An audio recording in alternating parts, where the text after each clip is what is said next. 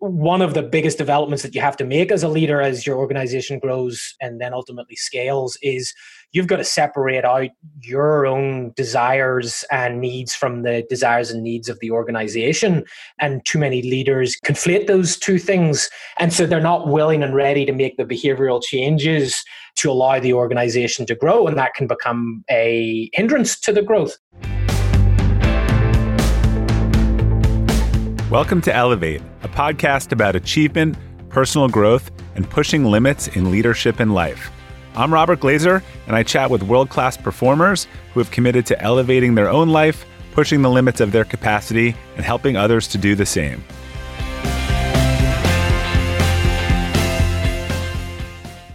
Welcome to the Elevate podcast. Our quote for today is from Fran Lebowitz: "Humanity is no substitute for good personality." Our guest today, Dave McKeown, helps teams excel by doing ordinary things extraordinarily well. He's the CEO of Outfeld Leadership and the author of The Self-Evolved Leader. Dave's spoken to audiences such as the Inc. 500, GrowCo, Bank of America, more, and writes a weekly column for Inc.com. He's also the host of the podcast Lead Like You Give a Damn. Dave, welcome. Excited to have you on the Elevate podcast. It's great to be here, Robert. Thanks so much for having me on. Appreciate it. Yeah, I think it's probably maybe 5, 6, 7 years ago in Boston was the last time I saw you. It has been a while, and how the world has changed, I guess. Yeah. Could have said that if it was 6 months ago. But so I'm is interested in the beginning. Tell me a little bit about, your early career, childhood. What were the formative experiences for you that kind of put you on your current path? Sure, happy to. So I'm from Northern Ireland originally, not from sunny Southern California where I currently reside. And I grew up in the backdrop of a fairly tumultuous geopolitical situation in Northern Ireland. We were at the back end of what was called the Troubles back then, which was a super interesting. Well, I say interesting, it was a terrible time, but interesting in terms of watching how the leaders and politicians evolved their stances and positions to try to get us to, a positive place in the peace process. And it just growing up there twigged something in me about the notion of leadership and what it really meant to actually lead a group of people towards a common goal, and set about, I guess, a lifelong pursuit for trying to understand what good leadership meant, and then ultimately led me to wanting to help other people develop their own particular leadership vision and skills, and brought me on a long journey to where I am today. Yeah, and I'm guessing you had, you worked with your dad for a while. He's a pretty prolific speaker and CEO and had a lot of access. I'm guessing you had a lot of access to business leaders much earlier than most people. Certainly the notion of what business is and what it meant. My dad was a serial entrepreneur and then moved into consulting and coaching. And it was always this weird thing because he was always off doing stuff, and you would go to school and it would be that whole session of like, well, what do your parents do? And there'd be people that were like, well, my mom's a teacher and my dad's a fireman and my dad's a lawyer. And every time I asked my parents, I was like, what does dad do? And they were like, well, your dad tells other people how to run businesses. And I was like, that sounds like an interesting line of work to be in. And it certainly encouraged in me this notion, this desire, this understanding of what it meant to start and run a business. And I think that was definitely ingrained in me from an early age, and ultimately ended up with me working in the family business at some point, which was how you and I met. Yeah. And so where were your early either inspirations for leadership or, I actually find a lot of people who get interested in leadership have sort of an anti-leadership thing that they've seen either in school or somewhere, or they're like, yeah, not that.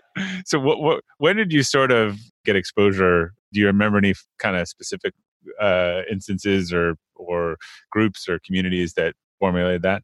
Funny enough, we were brought up in the church back in Northern Ireland, in a sort of charismatic evangelical church. And there was a lot of core principles of leadership that they would try to teach throughout the organization.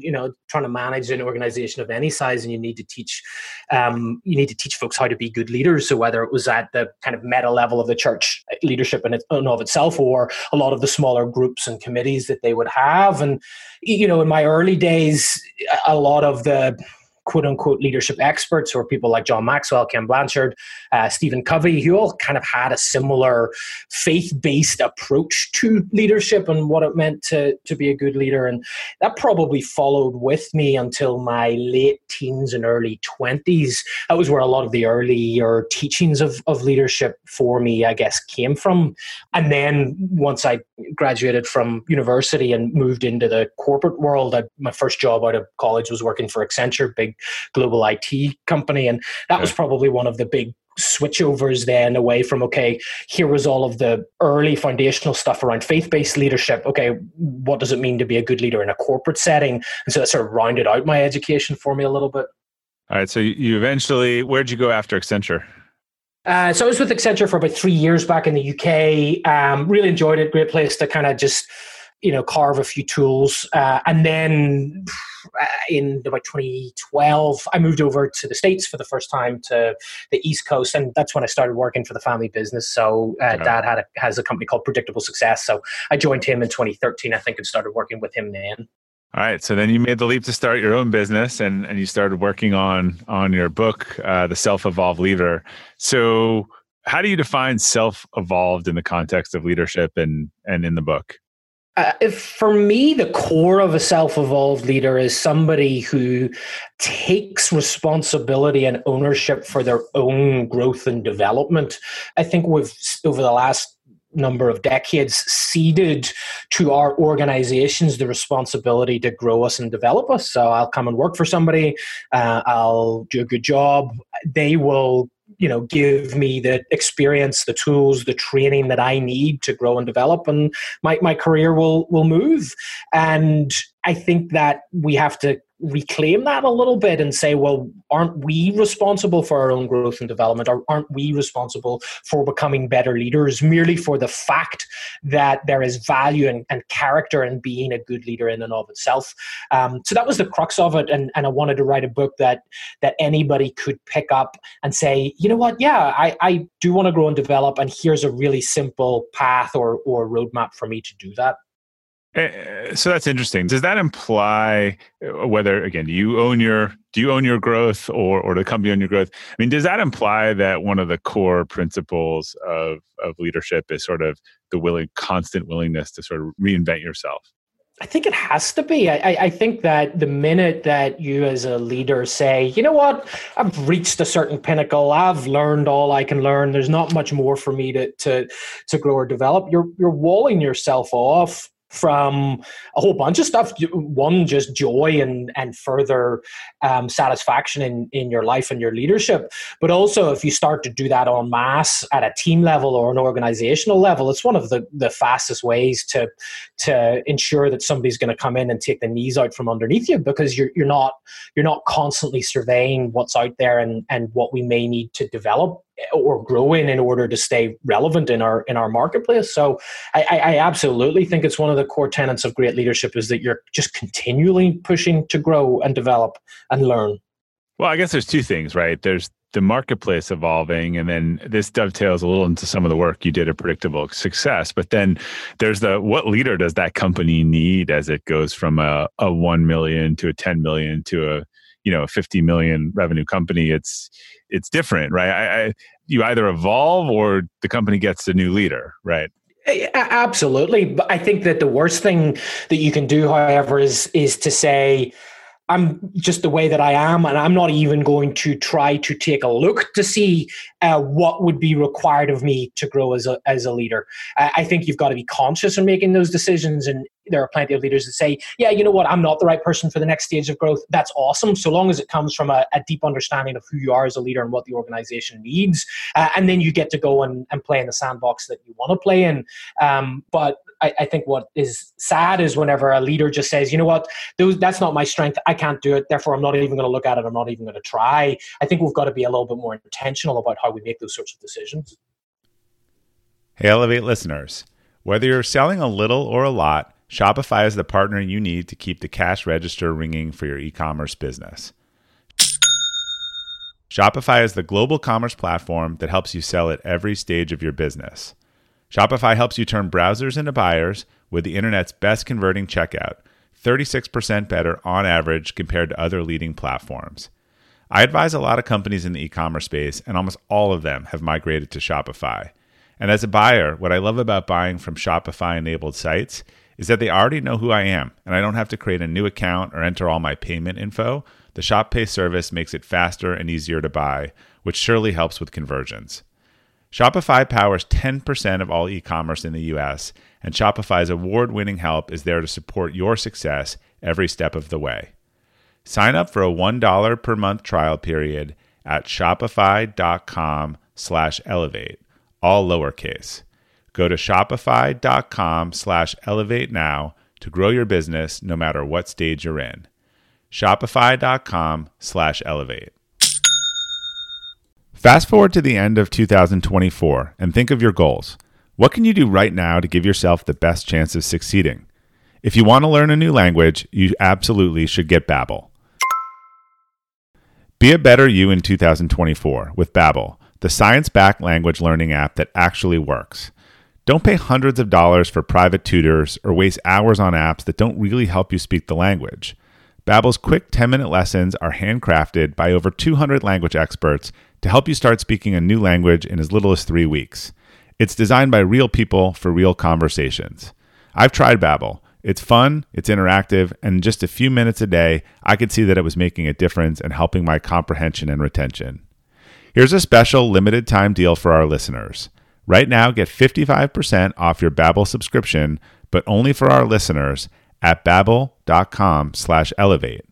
Get 55% off at babbel.com/elevate, spelled BABBEL.com/elevate. Rules and restrictions may apply. Yeah, how many of those people are, I guess the first group is enlightened. And actually that's more rare. I probably, from what I've seen and maybe what you've seen, where like the person says, you know what, I'm the CEO of this company, but I'm really the salesperson. It's what I like. I don't want to do all this other stuff. And so they self-identify. Are the other people maybe a little scared to do the work that they need to sort of cross to that next level? Yeah, it all comes down to ego, right? Because, and there's a couple of things going on. One of the biggest developments that you have to make as a leader as your organization grows and then ultimately scales is you've got to separate out your own desires and needs from the desires and needs of the organization. And too many leaders conflate those two things. And so they're not willing and ready to make the behavioral changes to allow the organization to grow. And that can become a hindrance to the growth. If you're making decisions because they're based on what you as an individual leader want to have happen, not what's in the best interest of the organization, that can be a real hindrance. And it all goes back to that ego sense of it, which is, are you willing and able to put that aside to allow your organization to grow? And what about identity? Do a lot of people tie their identity too closely to the role? I think it happens. It's a huge thing, particularly for founder owners. Their identity is the business, and the business is them. And it's funny because in a lot of circumstances, you'll have a leader that can pay lip service and understanding to that and say, yeah, I get and understand that at some point I have to reshape my identity separately to the organization to allow it to continue to succeed. But when push comes to shove, they don't want to do it, and they get back in and put their imprint and their fingerprints over everything, rather than building a team of competent, capable leaders around them to help them grow the business. They want to be known as the center, as the middle of that universe, rather than relinquishing the control that they need to. And I don't know why it's come to mind as we talk about this, but whether you like the guy or not, you just think about Mark Zuckerberg and the transitions that he has likely had to go through on a personal level, from starting as a coder in his basement bedroom to literally now leading a company that's so heavily involved in public issues. You can't allow your ego and your identity to be so tied to the decisions that are made on an ongoing basis to allow that happen. You've got to be able to craft two separate perspectives. Yeah, I don't think I always sort of equate that to sports, right? But doing that is more once in a generational than I think people really appreciate. I think it's kind of like a LeBron James or Michael Jordan, or someone that can really go from startup to running a public company. The personal evolution that is required is just, I think, unfathomable to most people about what that would take. I mean, it's just incredible. And I think you're right. Not everybody can do that. Where it becomes, and which is great and fine and wonderful. And you don't have to make the transitions that you don't want to, so long as you're being intentional about it and you make a very clear distinction. The worst thing that a leader can do is say, I'm going to make personal transitions for the betterment of this team or this organization, and then not do it, and then just kind of gyrate between wanting to do it but not doing it, wanting to do it but not doing it. Like, just pick a lane and then make the decisions based on that. It's one of those, you can't have your cake and eat it. Yeah, we danced around this, but just to circle it up, like I think what you're saying and what I agree with is there's no wrong choice. So if you got a business of $7 or $8 million and you said, look, I don't like this stuff. I like the selling. I want to do the selling. I don't have an ego. I want to bring in someone to do this stuff. Like, that's the right choice, right? But if you say, you know what, I want to be the CEO of this company. I want to survive 10 million, 20 million or whatever. That's also fine, but you need to really commit to what needs to be done, which is not easy. And it's probably unlearning a lot of stuff that you've learned and reinventing it, because typically for most companies, you're talking 4 CEOs, maybe from inception to going public, if not more.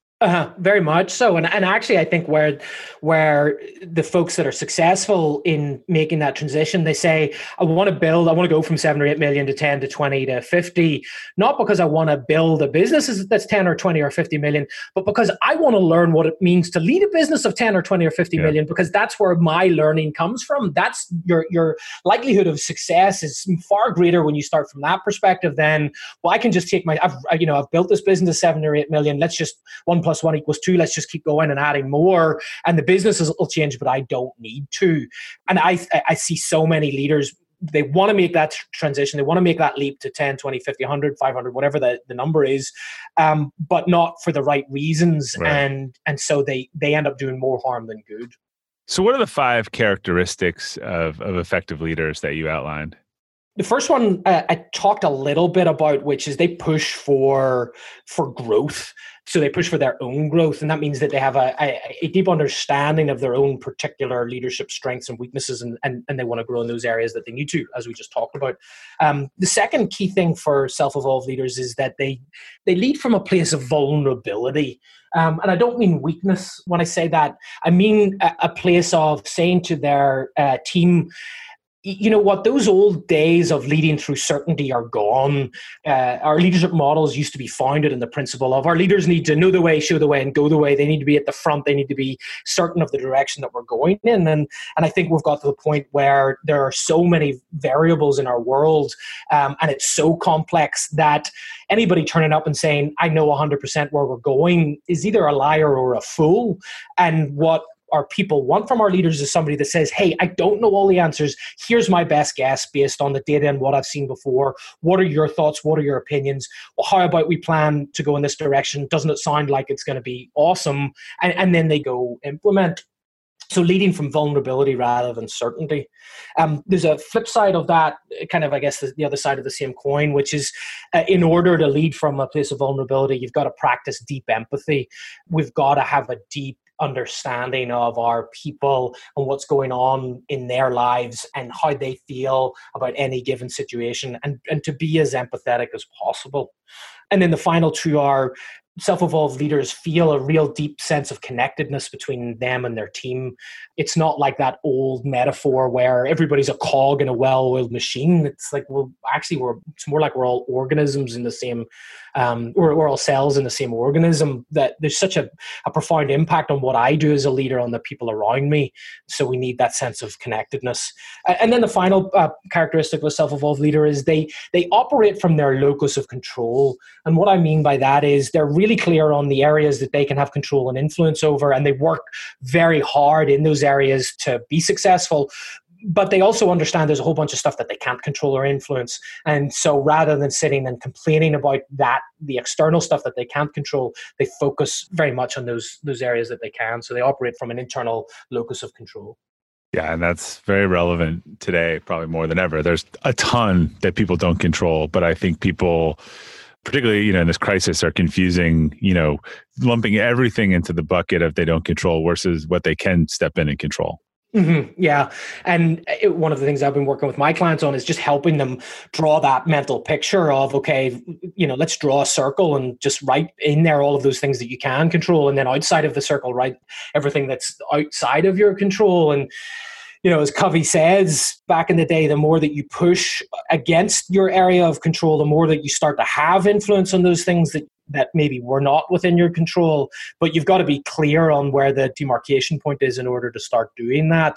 And I think where folks are feeling a lot of fear and anxiety is because they haven't taken a step and taken a breath to say, okay, well, what can I do today to make this better or help us get through it? Yeah, I mean, I talked to a friend, CEO of business this morning. He was down 40% in April, and they just accelerated their 3-year plan for online in 1 month, essentially, and shifted their event online, shifted their whole thing, and ended up almost doubling their revenue from the same point from last year, right? So you can look at these situations from two sides of the same coin. Like, oh, all of this happened. Yeah, that's true. But, here's what I can now do given that reality. Yeah, very much. And actually back to some of those characteristics, at the minute, people are struggling because they're either leading through fear, which is because they don't understand what they can control, or they're leading through false certainty where they're saying, we've been through stuff before, we'll get through the other side, which I just don't think is true. We have been through crisis before, sure, and we've got generic models of crisis management, but never one of this magnitude affecting so broad and so deep. And so that's why I advocate also more for, particularly now, leading through vulnerability, which says, yeah, a whole bunch of stuff's happened and that has, put us in a really, really difficult spot. We cannot lead from certainty, but what we can do is take an understanding or a checklist of what we do know to be sure, to be clear, and start to build off of that. And so we're seeing innovation come out as a result of this. People are shifting more online. They're changing entire business models. I had a client I was talking to a couple of weeks ago that was their entire business model was business to business, and they've now had to just create an entire business direct to consumer model, and it's plugging the holes and the gaps for them. So there's definitely ways to innovate through this, but you can't lead through fear and you can't lead through certainty. Yeah, and I've heard a lot of smart people. The only thing they're certain of is we're not going back to January 2020. Right. If you're just waiting for it to go back to normal, you're making a big mistake. Yeah, huge, absolutely, and I think somewhere between the hysteria and the fingers in the ears lies the truth. Yeah. And I don't want to sit at the end of the hysteria line and say everything is changed forever in such a big, profound way, but it has certainly changed in a way that's going to have a long and a deeper impact than a lot of us know. Right, similar to 9/11, right? Right. Going to the airport was never the same. Right. There were a lot of things that were never the same. It doesn't mean life didn't go on, but some of those are positive changes. But yeah. So, one of the things that was interesting to me you talked about in your book, and this is probably very relevant right now, but you talked about the issues that come up when leaders, everyone likes to do their deep dive and get in the trenches. Tell me, what's your perspective on this? It sounds like you think that leaders do a lot more damage when they spend too much time in the trenches than sort of hovering above a little bit.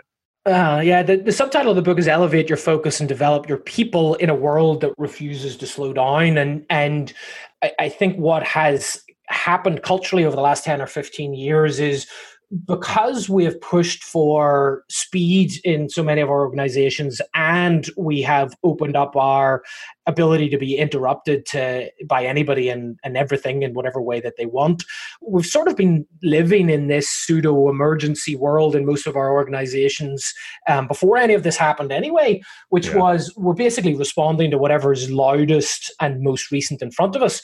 And I see a lot of managers and leaders, for good reasons, basically saying, well, it's much faster, easier, and effective if I either tell you what to do when we have a problem or just step in there and do it for you, or leader just be in the trenches with you.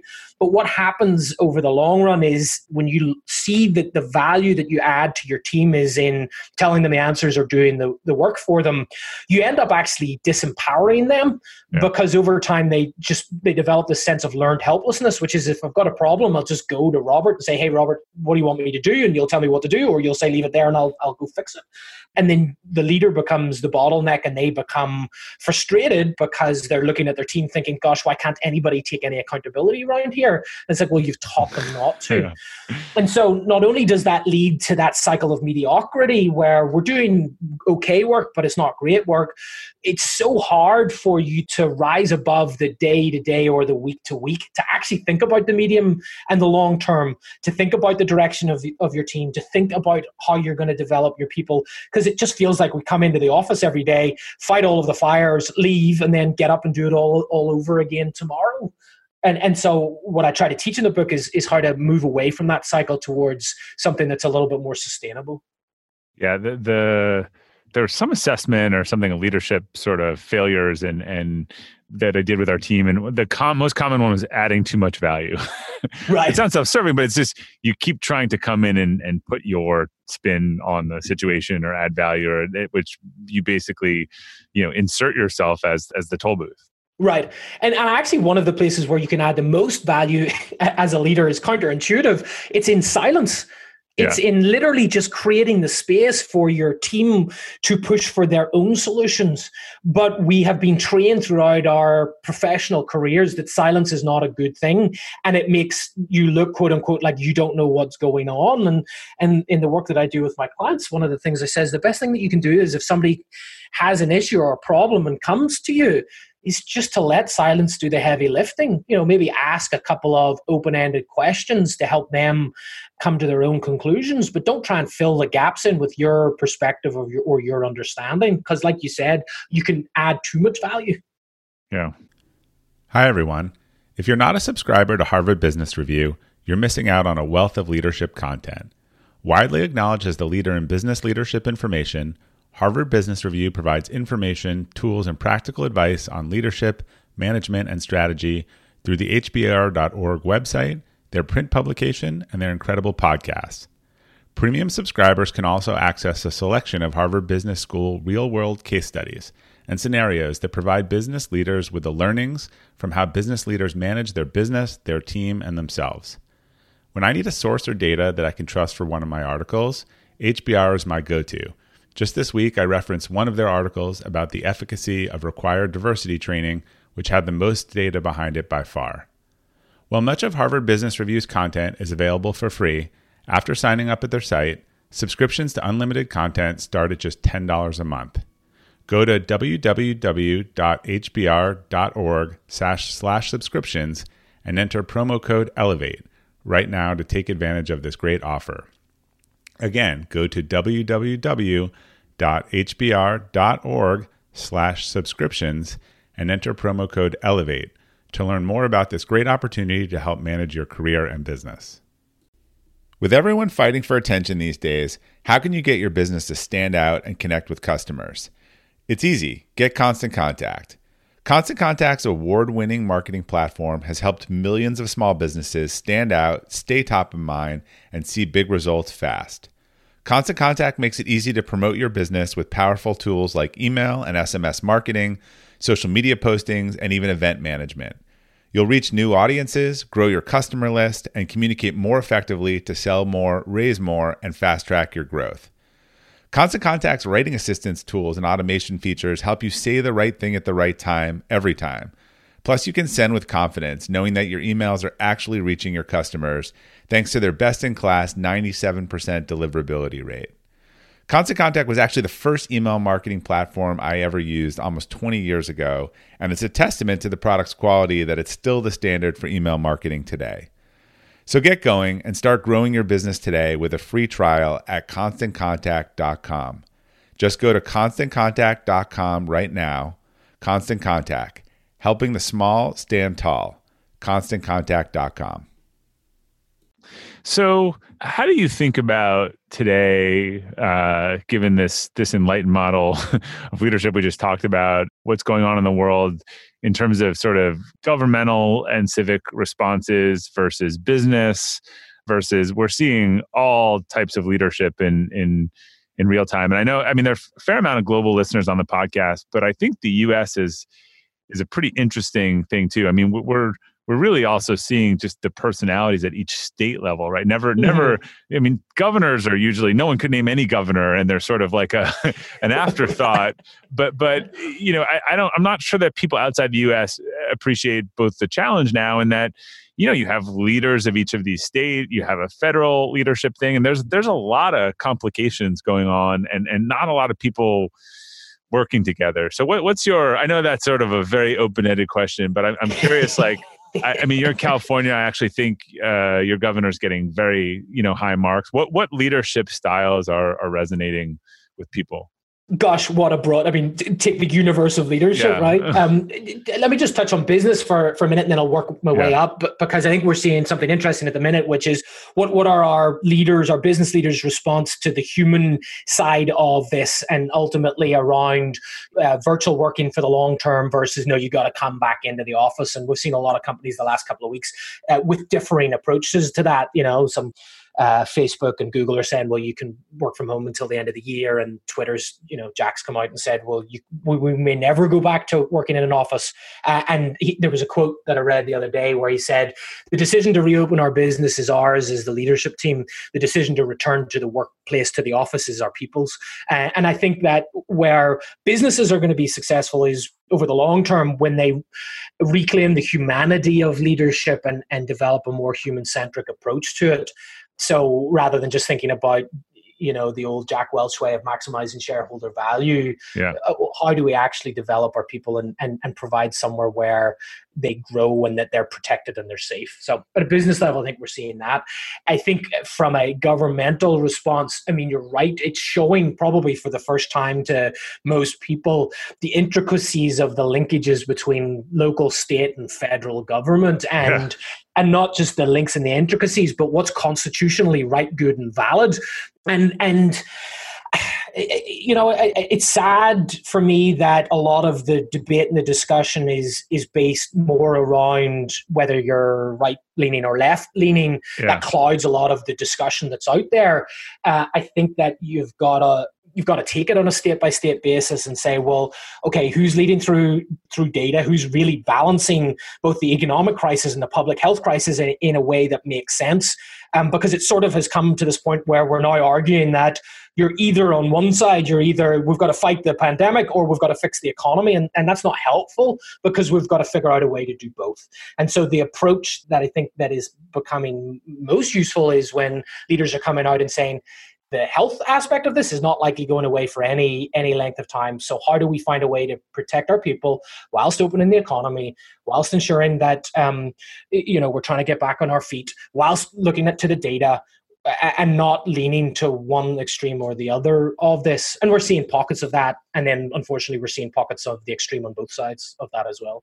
Yeah, I mean, I know a lot of your writing is something I agree with. We talked about, you know, kind of vision statements are rubbish, but I actually think right now what people need and what we're lacking is a clear vision and cohesive strategy. Yeah. You're right. One of the existential issues for the U.S., which we're seeing for the first time in hundreds, is constitutional, right? It's federal versus states' rights that have never been tested before. Like, does a governor have a right to close the state and not let anyone in or out? Like, no one actually knows whether that's legal or not. So there's some things like that. But I think that what's interesting is we're and again, maybe that's because there's pockets of culture. I think it's an interesting analogy, but I don't think there's a unified vision or strategy that anyone's willing to rally around. No, and I mean, you know, that's got to come from the federal government. You know, there's got to be a clear purpose and set of goals that we're working towards that we stick at and work through. But the not only is the initial messaging confusing as it comes out, but it changes, or we flip-flop from day to day, just depending on a certain person's mood. And you've got, I think, where governors are doing their best. You look at Cuomo in New York, you look at Newsom in California, you look at Murphy in New Jersey. The Ohio governor, DeWine's doing a good job. They've sort of said, well, okay, we're lacking that vision from a federal level. Let's put together our vision on a state level.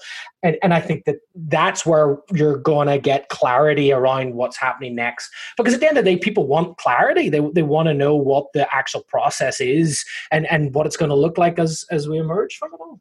Right. And I think people are gravitating. It's interesting with Cuomo, the number of people around the world who are watching his briefings because I think he's an excellent communicator. Right. He is a very good communicator, and there's, funny enough, a degree of vulnerability in what he says as well. And it's funny, they keep asking him now, is he going to run? And he's just like, well, no, my job is to be an excellent governor, and that's what I'm going to do. And it's just a fascinating exercise, unfortunately, obviously under terrible circumstances, but just to watch how history is going to look back and say, here's what good leadership looked like and what it didn't. And actually, I think what we're being tested on across the board at the minute is not just the ability to set that vision, but actually to stay to it, even as it gets difficult and tough. Because I know there's just this sort of growing sense that people are struggling to do the things that they're being asked to do. Yeah. So rather than just throw our hands up and say, well, forget it all, forget the last 2 months, let's just, go back to the way it was, there's going to be an essence of who can hold true to it based on the data to ensure that over the long term we're protected. Yeah, I think when we look back, this will be a defining moment for most leaders. I mean, you public, private, wherever, you apply some pressure. Most people can do a good job when things are good, but you've had some people just completely fall off, and then others that no one knew of who are now household names. And the difference is you just applied some pressure, and you see sort of who rose to the occasion and who sort of bowed out to the occasion. So I think there'll be a pretty big shift. It's going to be a generational shift, absolutely. And I mean, my hope is that on some level, it will reset us back towards viewing the human element in all of this. And I'd love to see a generation of new leaders rise up. It's funny, I was texting a friend of mine the other day. I was like, us millennials, we really have had a tough ride of it, just in terms of just the global economy and the major life events just being sort of crammed into 2 decades or so. And the fact that everybody hates us because they think that we're all whining, entitled people, which is another conversation for another day. But, you look at then the millennial generation who are now leading owning companies and have all of this societal and cultural trauma that we've gone through.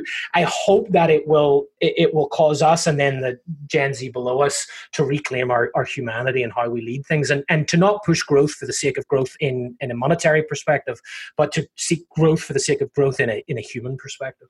I think that's a great perspective. When you're hiring for your small business, you want to find quality professionals that are right for the role. That's why you have to check out LinkedIn Jobs. LinkedIn Jobs has the tools to help define the right professionals for your team faster and for free. Any candidate who's looking for a job is going to be on LinkedIn. And LinkedIn isn't just another job board. It's a vast network of more than 1 billion professionals, and many like myself use it every day, which also makes it the best place to hire. LinkedIn gives you access to professionals you can't find anywhere else while making the process easy and intuitive. Hiring is easy when you have that many quality candidates. So easy, in fact, that 86% of small businesses get a qualified candidate within 24 hours. Small businesses are wearing so many hats and might not have the time or resources to hire. That's why 2.5 million small businesses use LinkedIn for hiring. Post your job for free today at linkedin.com/practical. That's linkedin.com/practical to post your job for free. Terms and conditions apply. So Dave, last question. What's a personal or professional mistake, and it could be singular or repeated, that you've learned the most from in your career? I was thinking about this morning. It's a logistical one, and I'll explain it with probably the most humorous anecdote about it. I used to travel a lot. Don't do it so much anymore. Would like to get back to it at some point. And in some ways, I really have my travel schedule and process down. And in some ways, it just goes. I just do something so stupid. And so 2 years ago, I was flying back from Uruguay. I was doing a workshop out in Uruguay, and I had to transit through Panama. And the incoming flight was delayed, and so I had a really tight connection time. And I couldn't miss my connection because the next day I had to be on a flight to the UK. So it was like I had to make sure that I got it. So we land, and I've got like 15 minutes to make the connection. I'm at gate 63, I think, of like 64 in Panama Airport. I've got 15 minutes to make the connection. I get off, I look at the board, says LA gate 2. I'm thinking, oh gosh, that's all the way over the other side of the airport, which is a fair enough hike. And so I start to do that ridiculous airport half walk, half run, realize that I'm less fit than I should be, wearing a jacket, and I'm just like, oh, this is awful. Managed to get to the gate. I'm dripping with sweat. I'm, huffing and puffing. I hand my ticket in, and the lady looks at it and says, this is the wrong flight to LA. I looked at her and said, what? And she said, yeah, there's another flight on the exact same airline leaving like literally 3 minutes later after this one, but it's at gate 62. And I look at her and say, are you kidding? I just came from gate 63. So I have to sprint all the way back across the airport. By the time I actually get there, they're about to close the doors. I give the ticket and I sit down exhausted. I'm dripping in sweat. And I just realized the one lesson from all of that is whenever you've got a tight connection, take the 2 minutes that it takes to look at the board and actually just ensure that it's the right flight that you're trying to get at the right gate rather than running across the airport twice.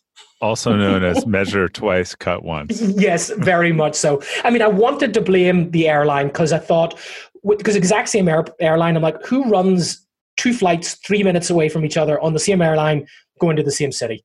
But that would not be mature of me or self-evolved. So. And by the way, there's a universal law of, I was going to say of the universe, but that was, so it's just a universal law that if you are late for your flight is never late. Yeah, that's very true. It's literally never happened to me. And I would say 80% of my flights are late, normally, but on the 20% of the times I'm late, the flight is never late. Yes, that is absolutely true. Great. Well, where can people learn more about you and your work? If you're interested in the book, go to selfevolvedleader.com. And if you'd like to learn more about the coaching and consulting and training work that I do, go to outfieldsleadership.com. Awesome. Well, Dave, thanks for joining us today. It's been a long time, but it was great to have you in and hear everything you've been working on since then. Good to talk to you too, Robert. Thanks so much for having me. Really appreciate it. All right. To our listeners, thanks for tuning in to the Elevate podcast today. We'll include links to Dave and his work on the detailed episode page at robertglazer.com. I do have a favor to ask. If you enjoyed today's episode or you've enjoyed the Elevate podcast in general, don't be selfish. I'd love it if you could help leave us a rating or review. It really helps new users discover the show. If you're listening in Apple Podcasts, all you have to do is hit the library icon, click on Elevate, scroll down, and you can leave a review or rating in just a few seconds. Thanks again for your continued support. And until next time, keep elevating.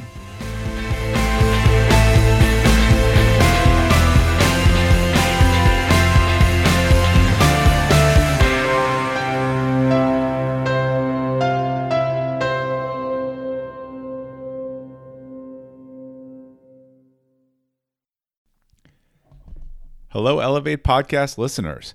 I wanted to let you know about my friend Darius and his amazing show, The Greatness Machine. The Greatness Machine is one of the top-ranked educational and business podcasts in the country, recently ranking top 5 in the entrepreneurial category on iTunes. Here's why I love Darius and The Greatness Machine. It really comes down to a few things. The Greatness Machine has amazing guests from the likes of sports icon Gabby Reese, worldwide news sensation Amanda Knox, FBI hostage negotiator Chris Voss, and Tiny Habits expert and author BJ Fogg, to NHL Hall of Famer Chris Pronger, and hundreds more. Darius keeps it real. I always learn something new, and I have a few laughs. And he always also asks great questions and is a really entertaining and engaging host. The Greatness Machine is where you get to be a fly on the wall and listen to Darius and his amazing group of guests talk about how they got to where they are today and hear stories of people who have lived their passions to create greatness in the world and doing so despite the odds. So if you want to be entertained while learning from some of the greatest and most accomplished people in the world, this is definitely a show for you to check out. Subscribe to The Greatness Machine today on Apple Podcasts or your favorite podcast platform. This episode is brought to you by the Yap Media Podcast Network. I'm Hala Taha, CEO of the award-winning digital media empire, Yap Media, and host of Yap Young and Profiting Podcast, a #1 entrepreneurship and self-improvement podcast where you can listen, learn, and profit. On Young and Profiting Podcast, I interview the brightest minds in the world, and I turn their wisdom into actionable advice that you can use in your daily life. Each week, we dive into a new topic like the art of side hustles, how to level up your influence and persuasion, and goal setting. I interview A-list guests on Young and Profiting. I've got the best guests, like the world's #1 negotiation expert, Chris Voss, Shark Damon John, serial entrepreneurs Alex and Layla Hermosi, and even movie stars like Matthew McConaughey. There's absolutely no fluff on my podcast, and that's on purpose. Every episode is jam-packed with advice that's going to push your life forward. I do my research, I get straight to the point, and I take things really seriously, which is why I'm known as the podcast princess and how I became one of the top podcasters in the world in less than 5 years. Young and Profiting Podcast is for all ages. Don't let the name fool you. It's an advanced show. As long as you want to learn and level up, you will be forever young. So join Podcast Royalty and subscribe to Young and Profiting Podcast, or YAP, like it's often called by my YAP fam, on Apple, Spotify, CastBox, or wherever you listen to your podcasts.